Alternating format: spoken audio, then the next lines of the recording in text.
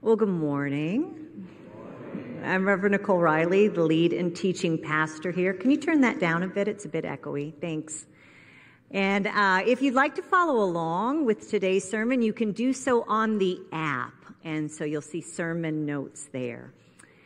Today we are continuing our series on summer stories. And we're talking about these life-changing stories of Jesus. How Jesus turns things upside down. He invites us to see the world in some different ways, to have fresh eyes, to see ourselves differently, to see our lives differently, to see the world differently. This is our third week, so if you've missed any of them, I do recommend you go back either on our YouTube or also we have a podcast, because I think summer's kind of that time when you pull out the good book. I mean, the good book, yes, but also a good book, and spend some time thinking about these stories. So the first week we were together, we talked about a story about God's kingdom, and we learned about that you and I are like dirt, right? You and I are like dirt. We are soil. Sometimes like dirt, we get depleted. We get hard. We don't receive the water. So we are to be receptive to what God's doing, to what God wants to bring into our lives. And we may need some amends. We may need to slow down a bit. We may need to do a little work on ourselves so that God can do some good things in and through us. And then last week we talked about being lost and being found. And we looked at the lost sheep, the lost coin, and the lost son. And we learned that while we are all lost at some time in our life, that God is always looking to find us. There is never a situation we are in where God isn't looking for us, where God isn't searching to bring us home and to sit us at the table. This week, what we're going to talk about is some stories about love and forgiveness. This is a really important topic: love, forgiveness. This is stories that Jesus not only tells in the scripture, but throughout really his ministry. He tells these stories about love and forgiveness. And I think when we talk about love and forgiveness, one of the things we get to be aware of is that some of the biggest challenges that you and I are going to have in our life relate to learning how to love and how to be loved, how to let ourselves be forgiven, and how to forgive other people. I think we really spend our whole lives on this work. We spend our whole lives learning to love. We spend our whole lives learning how to let love into our lives. We spend our whole lives learning how to forgive other people and also how to receive some forgiveness in our lives. So today, we're going to talk about a couple different summer stories, Jesus' parables, and we're going to look at how they give us three important principles. These are principles that we know, but that we often forget because we're human, because we get busy, because we always need to go back to these foundational things to remember. So let's hear today's first text, which comes from Luke's Gospel, chapter 10. Jesus replied, "A man was going down from Jerusalem to Jericho and fell into the hands of robbers, who stripped him, beat him, and went away, leaving him half dead. Now by chance, a priest was going down the road, and when he saw him, he passed by on the other side. So likewise a Levite, when he came to the place and saw him, passed by on the other side. But a Samaritan, while traveling, came near him, and when he saw him, he was moved with pity. He went to him and bandaged his wounds, having poured oil and wine on them. Then he put him on his own animal and brought him to an inn and took care of him. And the next day he took out 2 denarii, gave them to the innkeeper, and said, "Take care of him, and when I come back, I'll repay you whatever more you spend." Which of these 3 do you think was a neighbor to the man who fell into the hands of the robbers? He said, "The one who showed him mercy." And Jesus said to him, "Go and do likewise." The word of God for the people of God. Thanks be to God. So it's a classic, right? This story is a classic, and the themes are classic. This is a lawyer asking Jesus these things. And let's give a little context to the story. So the context is the paragraph right before we heard the parable. So you may have noticed when I started reading, it said Jesus replied. This is what he's replying to. Just then a lawyer stood up to test Jesus. "Teacher," he said, "what must I do to inherit eternal life?" And he said to him, "What is written in the law? What do you read there?" He answered, "You shall love the Lord your God with all your heart, with all your soul, with all your strength, and with all your mind, and your neighbor as yourself." And he said to him, "You have given the right answer. Do this and you will live." But wanting to justify himself, he asked Jesus, "And who is my neighbor?" Who is my neighbor? The lawyer knows, as we all do, that God has called us to love, that God has invited us to love others. And the bar is high. Loving God, loving ourselves, loving others. The lawyer knows it, we know it, but he was looking for a way out of it, just like we often do. I love how it says it in the story. Wanting to justify himself, he asked, "Well, who is my neighbor?" I mean, how do you think he said that? "Well, who is my neighbor?" Or, "Well, who is my neighbor?" Right?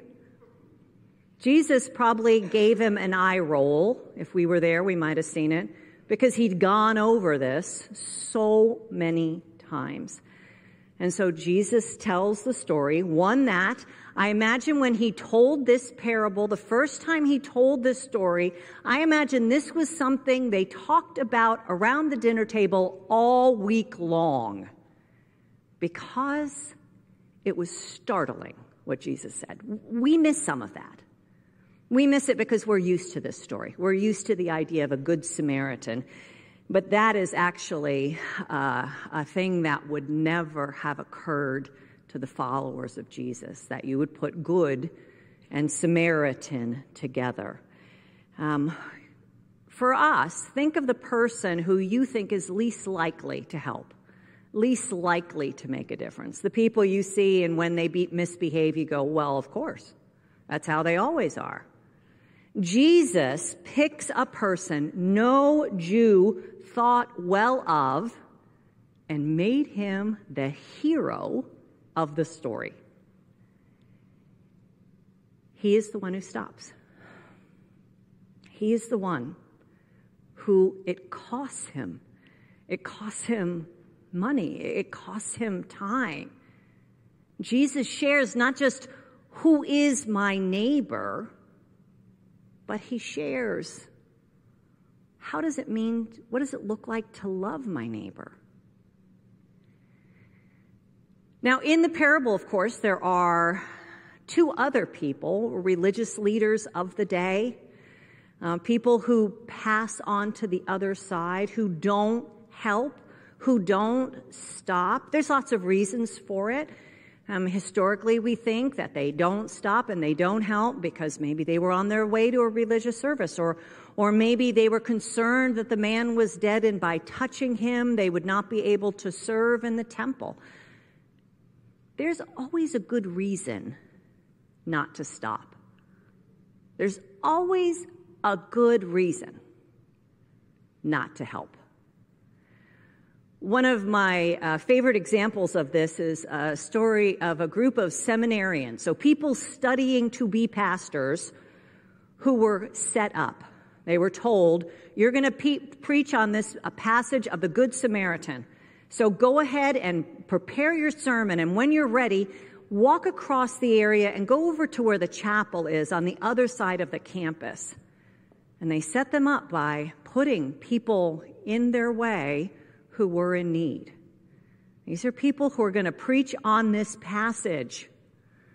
And none of them stopped and helped those in need. Thinking about this morning, I was thinking, am I going to get all the way to church before something happens and I need to stop? Right? When we think of this passage, it is one of those passages that call us about loving our neighbor. I mean, Jesus ends, when he talks about this parable, he ends by saying, which of these do you think was a neighbor to the man who fell into the hands of the robbers? The one who showed him mercy. Right? That's the answer. Go and do likewise. This is about love. This is a story of love. Not just love of others in a generic sense, but a love of people who are outside our comfort zone, people who are in need, people who want us and need us to respond. So the first principle today from this story is keep your heart open and soft to others, especially those not like you, those who think differently, act differently, look differently. Keep your heart open and soft to others. Where do we need this right now in our world? I mean, where don't we need this, right? We need this to be open and soft to others. We need this in our world. We need this in our own lives. Where are you struggling with this? Struggling to keep your heart open to someone, where it feels more comfortable just to close yourself and build a wall against somebody. We are called to this. This is where Jesus calls us to go, past where we're comfortable, and to keep our heart open and soft to others, especially those that we know are in need. This is the challenge of this first story, and it's a huge challenge. I want to share another story, same topic, love and forgiveness. This story comes from Luke's Gospel, chapter 7. Jesus said, a certain creditor had 2 debtors. One owed 500 denarii and the other 50. When they could not pay, he canceled the debts for both of them. Now, which of them will love him more? Simon answered, I suppose the one for whom he canceled the greater debt. Context for this one isn't too different from the context from the first parable. We have religious leaders wanting to know who needs to be in the circle of love and care. Jesus has visited Simon, and there has been a meal that has been put together for him, and this woman comes in, and she's crying, and she's overwhelmed with emotion. She has an ointment that she anoints Jesus with. And those around look at her, and they know her.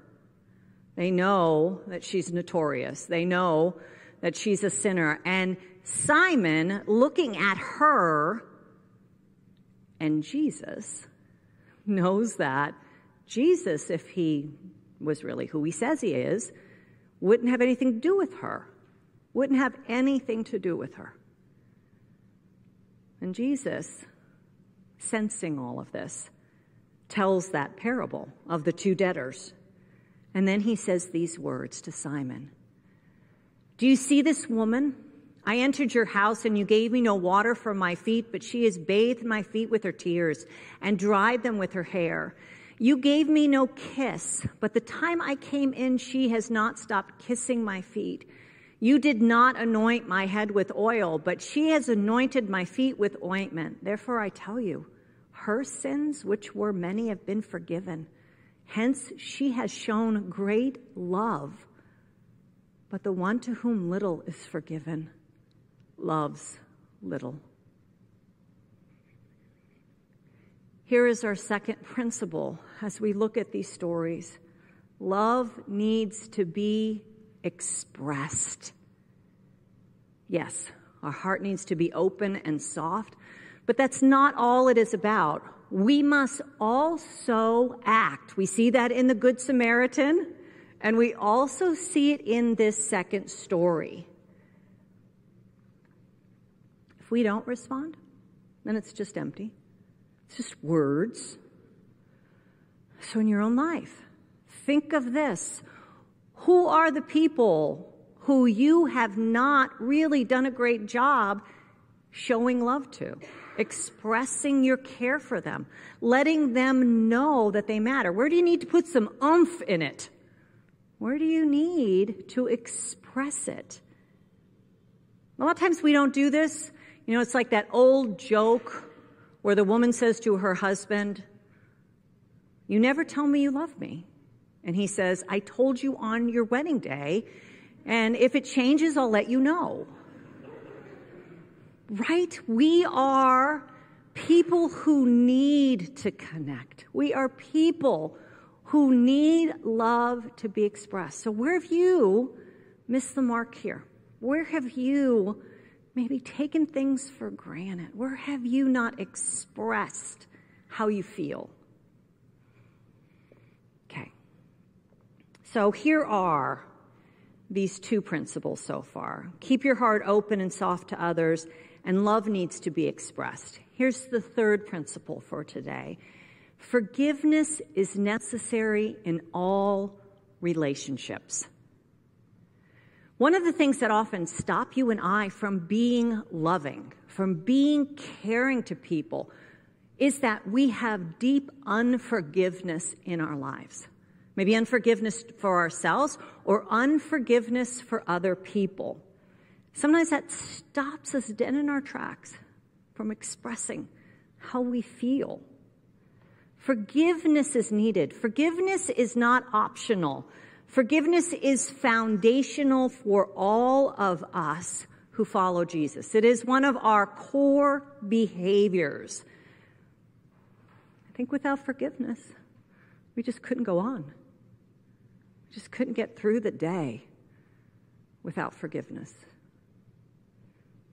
Now, forgiveness doesn't mean that everything's okay. It's not a problem. Sometimes it is a problem. Sometimes it's not okay. But forgiveness means that we put down our burden. Forgiveness means we no longer carry it on our shoulders.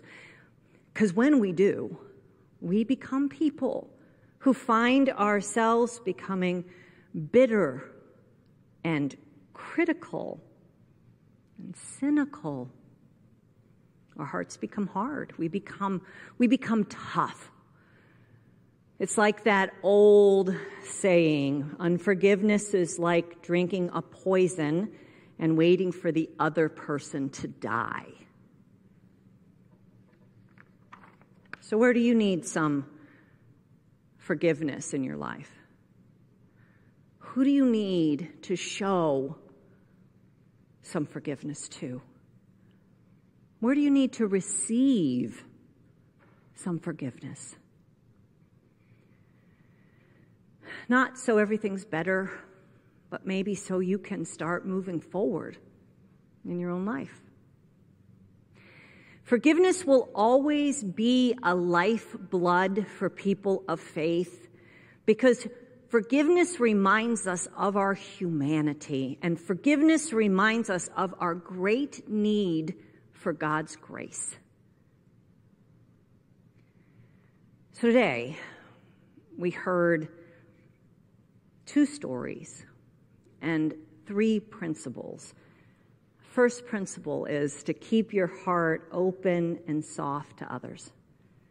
The second is love needs to be expressed.